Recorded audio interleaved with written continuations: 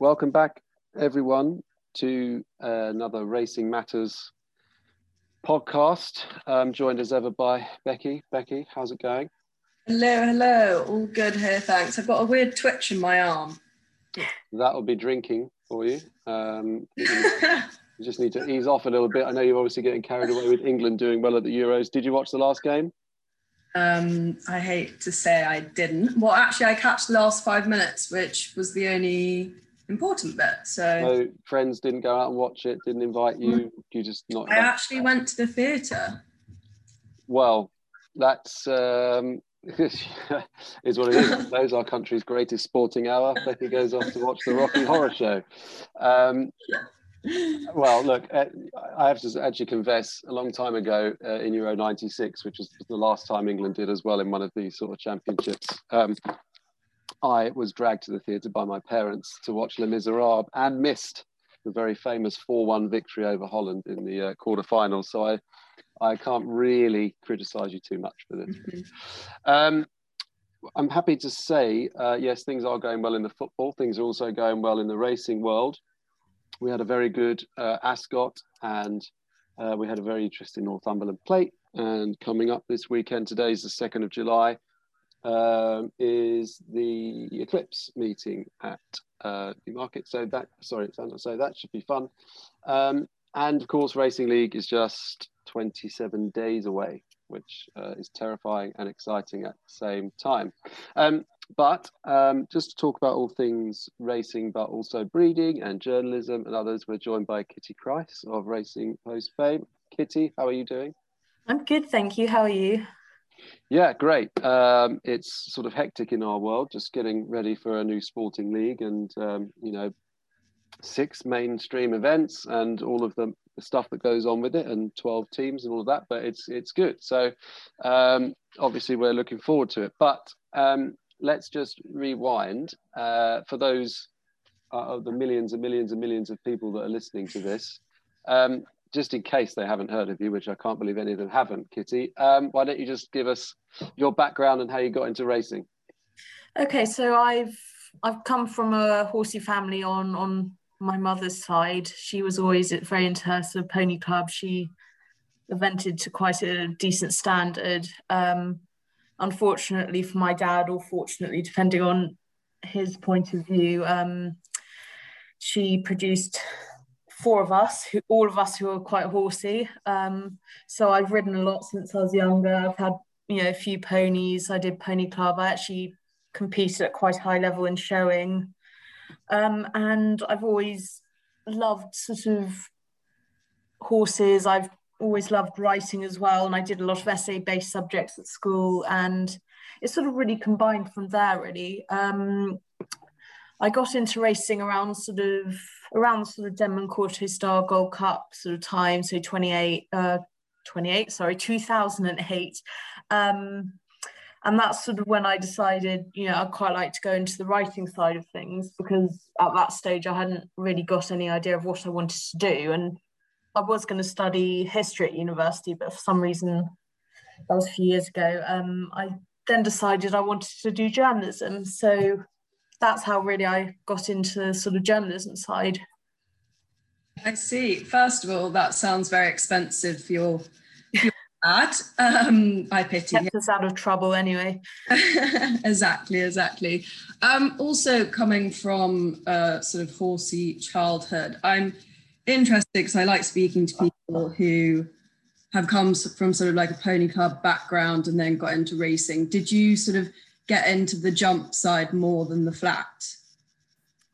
It was more jumps initially, but gradually as I sort of went through, I this is going to sound awful, but I've never really been interested in the betting side. It's never done anything for me. I mean, obviously I'll have the occasional flutter, and I'm more than happy for others to have a bet, but it's just never interested me, mainly because I'm absolutely rubbish at maths and sort of working out sort of fractions and stuff. But it's always been about the horses for me, and just I love looking at them in the paddocks, and that started obviously with jumps, but it's it's sort of turned gradually more and more to the flat now, just because I love the whole pedigree side. I find that fascinating. I love the sale side. I love just looking at the conformation of the animals, and it's sort of been a quite quick process, really, or gradual and then quick process, more to the flat now. But I do love the jumps.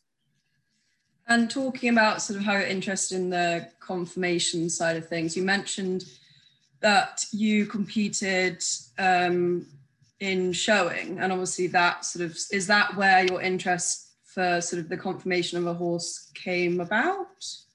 Yeah, so I used to go to a lot of the shows, like Royal Windsor, Horse of the Year show, and a lot of the showing is about sort of how well put together your horse is it, you know, a good type. And obviously, while it's different in racing, you can just look at a horse and see, oh, you know, that looks like such and such. Like, it's quite scary. I was looking at a race the other day, and I went to see Harzan's Derby. I went to see Ulysses's Coral Eclipse, and now seeing Ulysses have his first runners. You know, obviously it's quite scary, but it's also fascinating just because you can point out the sort of, oh, they move like him. They've got his sort of, you know, his movement.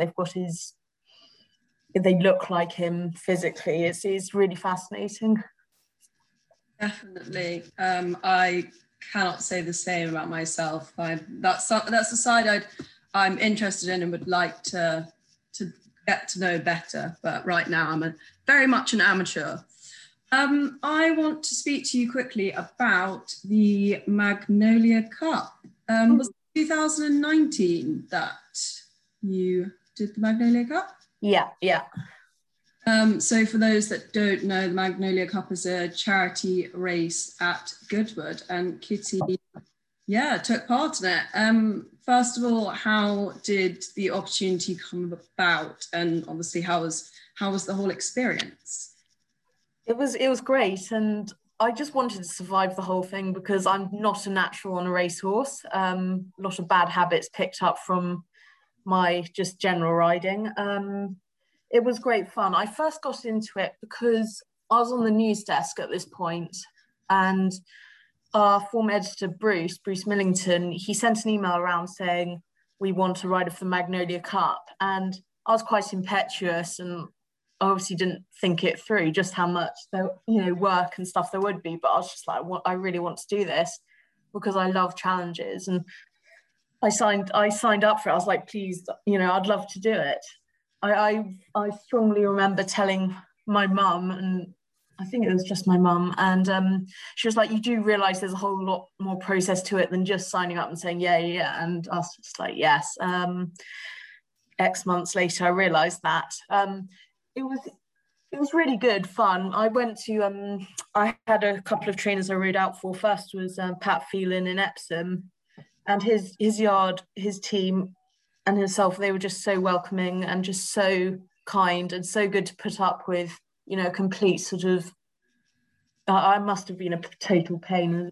I just, not knowing how to sort of deal with racehorses, but they got me to a position where I felt, confident enough to sort of, go up the gallops, follow someone, take a lead, and it was great. I really enjoyed it. There was a routine, sort of getting up before work, quite early, 4 or 5 days a week, and I loved that. I really enjoyed it, and it gave me something to concentrate on outside of work. You can be outside and be with the horses, and I loved that. And then I also rode out for Chris Gordon, who is also lovely, and his team was so good to put up with me as well. He had the horse for me. I was riding in the race called Alketios. Hopefully I said that right. And he was great. He was an old pro. He had taken a couple other ladies around in the race before, so he knew what he was doing. So that took part sort of over 6 months. I had to pass a fitness test as well, so that was a different ball game. I'd got someone to help out, a lovely lady to help out with that, and I passed the fitness test, which was a massive relief. I was nervous about that because I was like, I'd gone all that way, and hopefully I'm not going to fail this. Is there sort of fitness tests? I remember seeing sort of bits on social media about it. Am I right in saying that you had to do like a wall sit for 5 minutes or something? So you had to do a plank for 4 minutes. You had to do sort of a standing squat on these sort of wobbly boards for about 4 minutes as well, and then a wall sit to a ball, sitting against a wall sit for about, I think it was about 4 minutes as well. And you had to do a riding assessment, which was fine, but I was pretty nervous, and I was put on, poor old horse, who I think, even he could tell I was nervous, and that was a bit scary. But the thing is, I got through, and I'm just glad I did it, because I at one stage my mum was like, you don't have to do this, and I was like, I've got to, I don't want to let anyone down. So that was the main thing. I just wanted to get through. What do you think was the hardest part of the training? Was it kind of learning to race ride, if you like? Was it dealing with the temperament of the thoroughbred, or was it the kind of physical side of it? What would you say was the most challenging? I'd say the sort of mental psychological side, because I'm someone who gets quite anxious, quite nervous, and if horses are particularly sensitive animals, and especially thoroughbreds. If you've got even the slightest nerves, they will feel it, and it sounds really weird, but if something goes wrong, if you get bolted with or whatever, like whatever you do, don't panic. I mean, it's easy to say that now. Well, I'm not sitting on a horse who's going flat out. But the number one thing is, if you panic, it just, turns it from a fire into a sort of massive, explosive sort of forest fire. And it's that was the hardest part for me, because I do get quite nervous, and actually getting the few minutes before the race was the worst in the parade ring. I've never been so nervous in my life. Yeah. What was it like when you sort of set off in the race? Do you remember any of it, or was it all just one big blur? I do, because we were told to get a good start. I mean, the last few Magnolia Cups, they hadn't got off to the best start, and we were told under no sort of small thing that, make sure you get a good start. We don't want another sort of, dodgy start where everyone was sort of panicking, kicking off at the same time. I remember it because my horse, bless him, he knew what was going on. He's just like, I've been here before, and he sort of half planted himself. He was just like, oh, I know what I'm doing. I had to give him a massive kick in the belly. We weren't allowed sticks. That's a whole different topic. And I just remember setting off thinking, I just want to stay clear of everyone else. I don't want to get in the way. I don't want to sort of, push into someone. I just want to find my own space and just finish in my own time. And that's what I did. I came last, but, I did it. So that was that. It was great. Yeah, you should be very proud of yourself. Do you think that you mentioned before about sort of picking up bad habits from, riding previously? Do you think it's almost not easier, but more like a blank slate if you sort of start riding racehorses, if you sort of hadn't had the previous showing, eventing, pony club sort of experience? Do you think it is easier in a way? I actually do, because when you're on a racehorse, if you shorten your reins and sort of squeeze, asking them, in regular riding terms, that means sort of slow down. Whereas in racing terms, that actually you're asking them to pick up the bit and to make a move and go quicker in a race. So that was one thing I had to sort of learn to not do very quickly. And another thing is just the length of stirrups as well. You have more control with the shorter stirrups, where I was just like, I don't like having short stirrups, because I felt really like I was not sitting into the horse. I felt like I was perched. So those were a couple of things that were sort of a bit, ooh. Okay, we'll move on from the Magnolia Cup. I feel like I could speak about it for like an hour, but let's talk more about sort of what you do for work. So you started at the Racing Post, and is it only recently that you've gone on to sort of the Bloodstock side of things? Yeah, so I joined last August. I saw the application. I just thought, I'd love to do this. I've always, I really enjoy that side of things. So yeah. And did you, when sort of doing the application, did you feel like confident that you knew, and like, did you have to do previous sort of homework in order to sort of secure the job, or was it something that you've been like sort of following Bloodstock for years previously? I mean, when I applied for it, I did have sort of pang that, should I know more? Will that be my undoing? But I've really been following it for quite a while. I mean, I've been to Arcana for the last few years before I joined, helping out the sales, Tattersalls book one. I was just so keen to go to all those, soak up the atmosphere and just learn as much as I can. And that's what I'm still keen to do now. And I'm very lucky to have some great colleagues who know the game inside out, and I feel like I'm really, I've really got to grips with it. Like, obviously, you never stop learning in this game, particularly with horses. But I'm really enjoying myself, and I'm very fortunate to be where I am. Do you think, Kitty, that obviously that we're all kind of aware of this sort of relentless banging of the drum that racing needs to find or should be constantly addressing a newer audience, a younger audience, trying to make the sport more relevant for today's culture and how consumers behave. But do you also think that, this side of it, the Bloodstock side of it, and the way that you got into it is about enthusiasm for the animal first and foremost?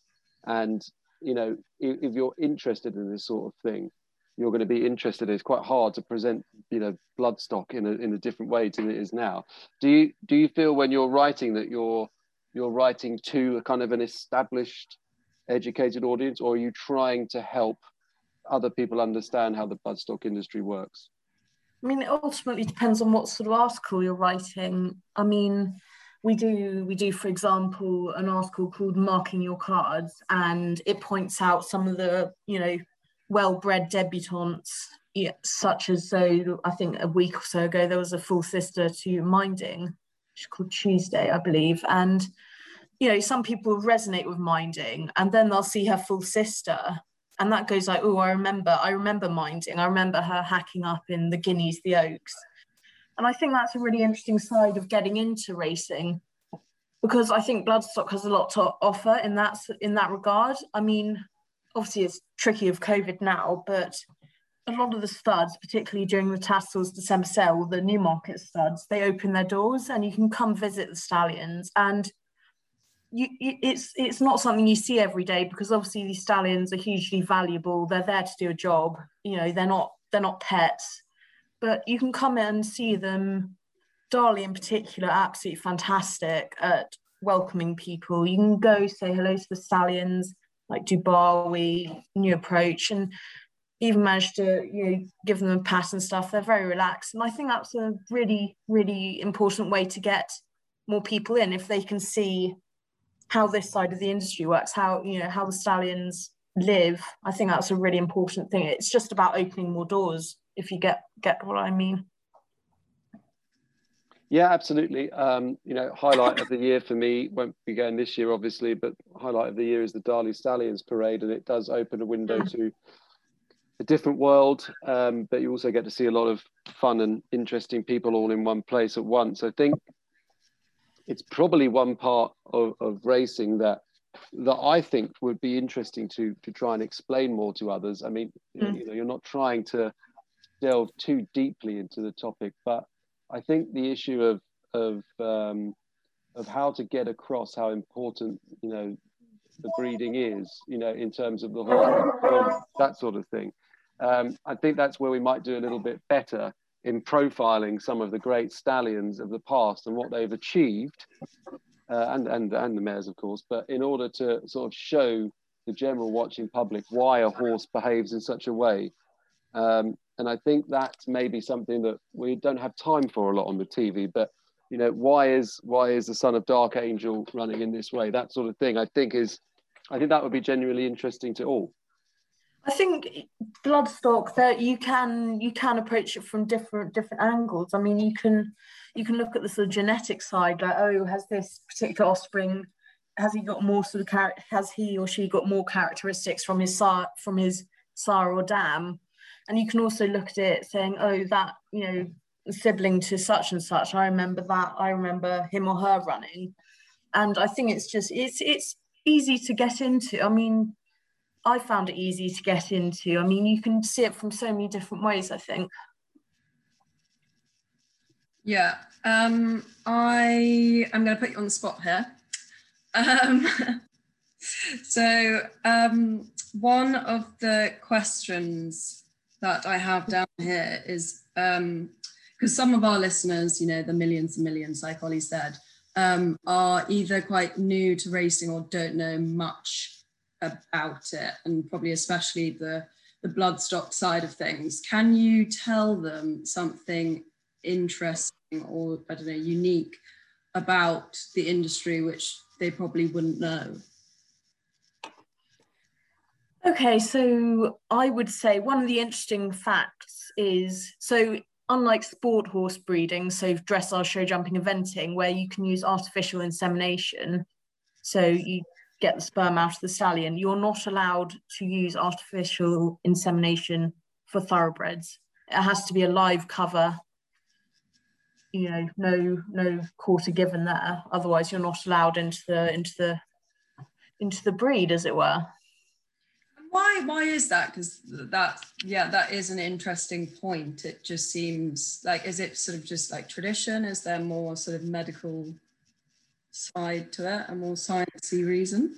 I mean, it's tradition, but also the fact is, if you allowed AI, then, you know, there would be multiple, you know, there would only be a certain handful of stallions who would be getting, you know, all their sperm would be going to certain mares. It would dilute the breed, it would sort of close it up, and it would just be absolutely, you know, it would rule out a lot of the smaller studs, the smaller stallions getting the mares as well, if that makes sense.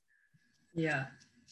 And just going back on what you previously said about following sort of sires and their progeny, do you, as a journalist, do you sort of struggle when, I don't know, writing an article about sort of a sire which you never saw like in action? Because I'm not sure, I can't remember, you said you got into racing around 2008 or something. Prefer talking about, for example, like the progeny of Kingman, who you might have seen at the races, to ones which you might not have? No, I love researching anyway, and I love watching sort of videos on YouTube and whenever really, and I read a huge amount about it, and it's all about just doing your research really. I love history anyway, as in a general sense, and I love reading back on stallions of the past and delving into sort of, you know, deeper, you know, deep pedigrees really. Sounds more like a lifestyle than a job. I think it is. I think with sort of racing journalism or bloodstock journalism, if it's your passion, it's, you know, it's not just a job, is it? And I'm really very lucky. It's great. Do you reckon you've got to a point now where someone can sort of name a sire and you could like list off, like, you know, one of its like progenies? Yeah, I mean, we're constantly I'm constantly looking at sort of the sire, sort of, you know, the stud websites, the sire listings on Racing Post, and you do get a handle of it just watching the races, you know, hearing the names, and it is something that gets into your head. Okay, so just on that note, so let's just put a notional situation to play here. Obviously, there's a different thing to look at when you're thinking of buying a yearling at book one sale or whatever, because you're very much deep into the book and you do general research. What do you think people look for at the in training sales as opposed to what they would look at in the book sale? So next week, for anyone that's listening, is the horses in training sale at Tattersalls on the Wednesday, Thursday, Friday. I'll be there on the Thursday. But what do you think people look for one to horses in training? So they're looking at the book still, of course, but what do you think they're really looking for? Well, there's a lot of international interest at these horses in training sales. Like a lot of horses will be going abroad to Australia, America, those sort of places. And I think people will be looking at the overall soundness of the horse. Have they raced consistently without sort of too many injuries? They'll be looking at the race record themselves. Like, do they think they can improve the horse or at least keep the horse's level up? Temperament as well. I mean, you've got to ship them over and then race them in a different sort of atmosphere, different sort of environment. Can they cope with that? It's different because you're dealing with horses that are proven compared to yearlings who, of course, haven't done anything, haven't been broken in, haven't seen anything of life. Yeah, it is interesting that, and I think I find the whole thing fascinating. I urge anyone to watch the sales online and sort of get into the spirit of it, because it's part of the industry, I think, that be quite fun to shine a light on, and I think we will be doing that in some fashion with one of our partners. So just on this sort of thing, I like Becky's question. I'm putting people on the spot there, Becky. It's really generous of you to ask someone to come up with an amazing fact that no one would know. I know that Becky was going to ask you about standout sires this particular season, but of course people talk about these things in the round, as in the last 10, 20, 30 years. Who do you think, definitively has been, I mean, I think I know the answer to this, but who do you think definitively has been the most influential sire of the last decade or two? Well, you've got to go for the whole Sadler's Wells Galileo line, haven't you?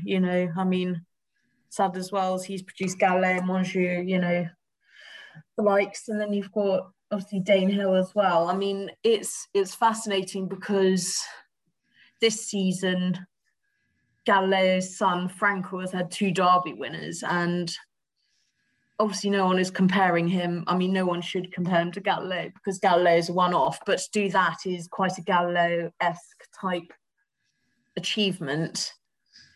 So that's quite an interesting one, him bursting to the fore. And then you've got, Invincible Spirit as well. His sons are really making an impact, namely Kingman. He's doing fantastic. He's having a fantastic time of things. And then you've got, obviously, the Aga Khans, great pair, Sayuni. He's had the dual French Classic winner, St Mark's Basilica, after Sotsas last year, and See the Stars. He's going great guns as well. I could go on, but, I've got to... I'm a big fan of See the Stars, and I was one of the horses which really stood out to me a couple of years ago was Sea of Class, who unfortunately passed away, but I was obsessed. That was dreadful. She was beautiful. I saw her at Newbury. She was lovely. Yeah, absolutely stunning horse. And I guess the other question which goes along with that, it's probably not a very nice question to ask, but what sort of stallion has been almost disappointing or not lived up to what everyone thought he was going to be? Oh gosh, that's always a tricky one. I mean, that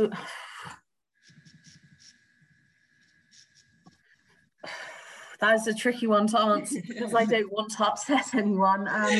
Well, we can move on from that question. No, I do feel that with such an emphasis on speed, just a general point, with such an emphasis on speed now, that it is harder for middle distance sires to get a footing in. And we've seen the likes of, obviously it's not a new phenomenon, but you've seen the likes of top class middle distance horses, Crystal Ocean and Poet's Word going to National Hunt Studs, and that's a shame. But again, hopefully we'll get the best opportunities with some flat mares being covered as well. It's just a very interesting point in the way the industry's sort of concentrating at the moment on a lot of speed compared to some middle distance progeny. Yeah, and interesting that you mentioned about national hunt sires. So can you just explain a bit to our listeners who aren't familiar with Bloodstock why some flat horses end up going to be national hunt sires?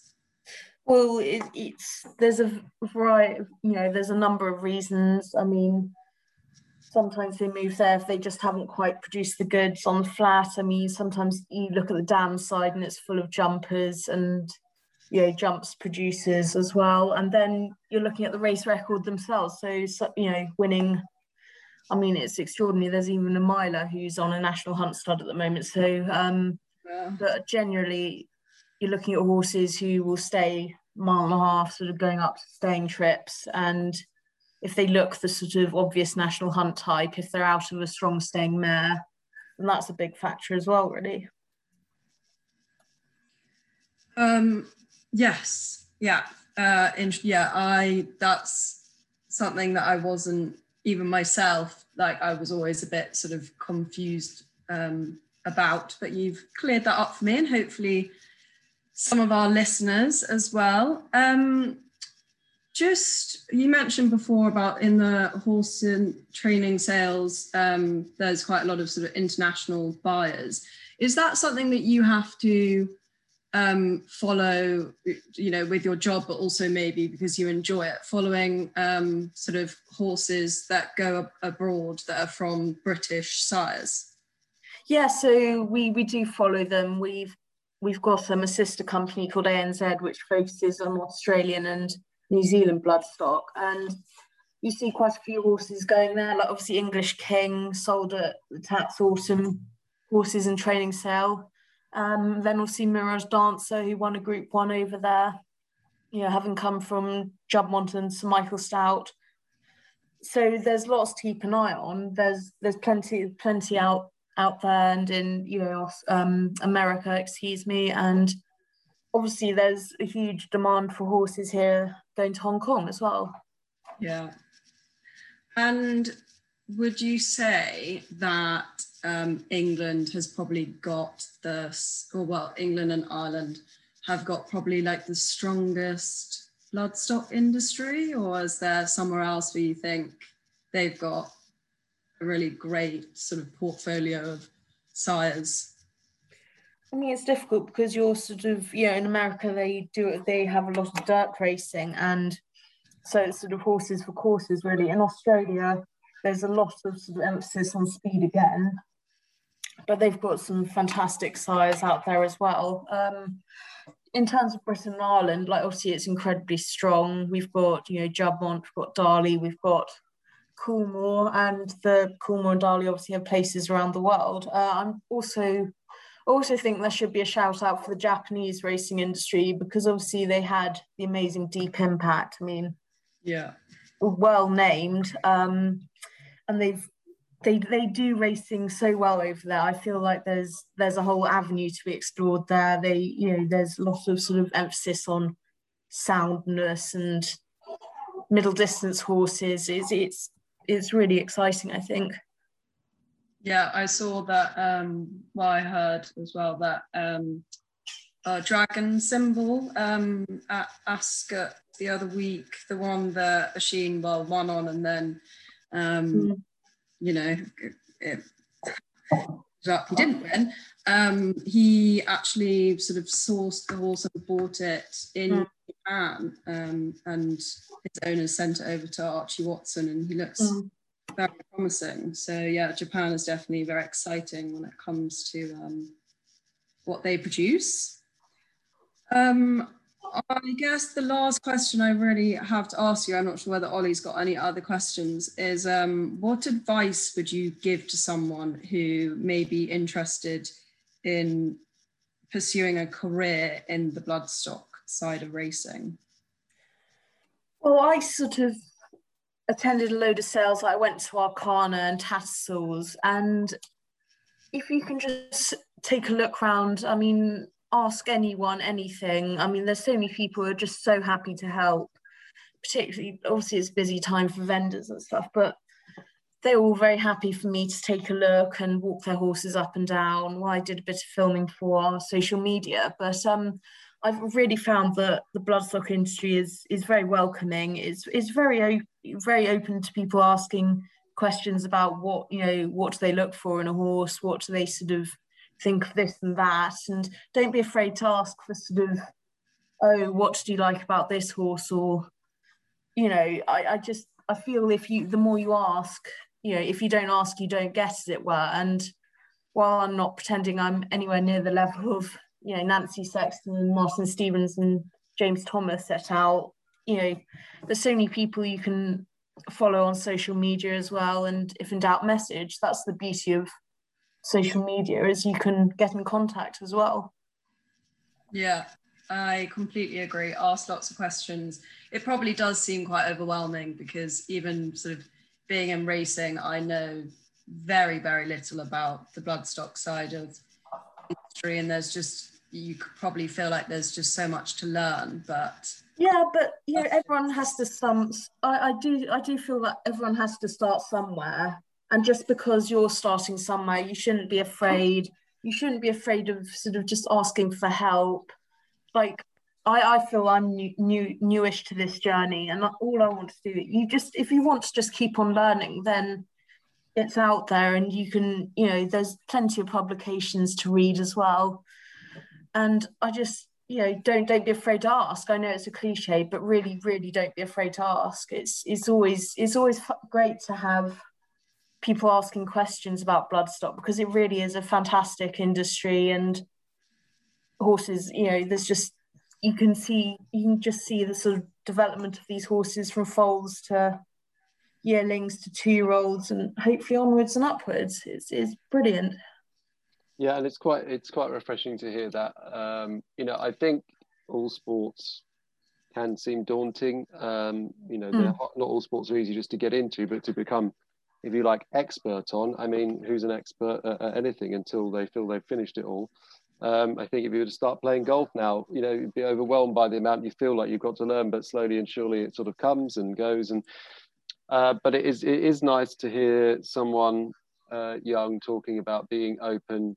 And I, you know, that is one of the great benefits to social media, is that, you know, people can interact with people like yourself and learn stuff, and that's great. And I've learned a great deal. I expect we learn even more if we carried on for another couple of hours. We could probably talk about this stuff all day as I want, but we will let you get on because you've probably got interesting things to do ahead of a busy weekend and a busy next week. Will you be at the sales next week? I'm currently looking into that. If not, I'll definitely be watching. Should be a good few days anyway. Yeah, there's also some quality racing on, so absolutely a busy week for Newmarket. And yeah, a busy week for everyone involved. So look, Kitty, thanks very much for joining us. Becky, thanks as ever for taking time out of your social diary to record a podcast. Will you be watching the England match this weekend, Becky? When is it? Okay, so that's a no.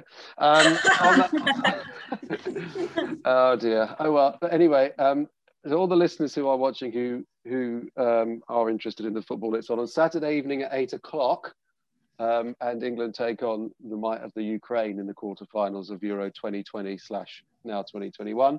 There's also a bit of racing on in the shape of the Coral Eclipse. And yes, right. Thanks, Kitty, and thanks, Becky, and everyone listening. If I don't speak to you, I hope you all have great weekends.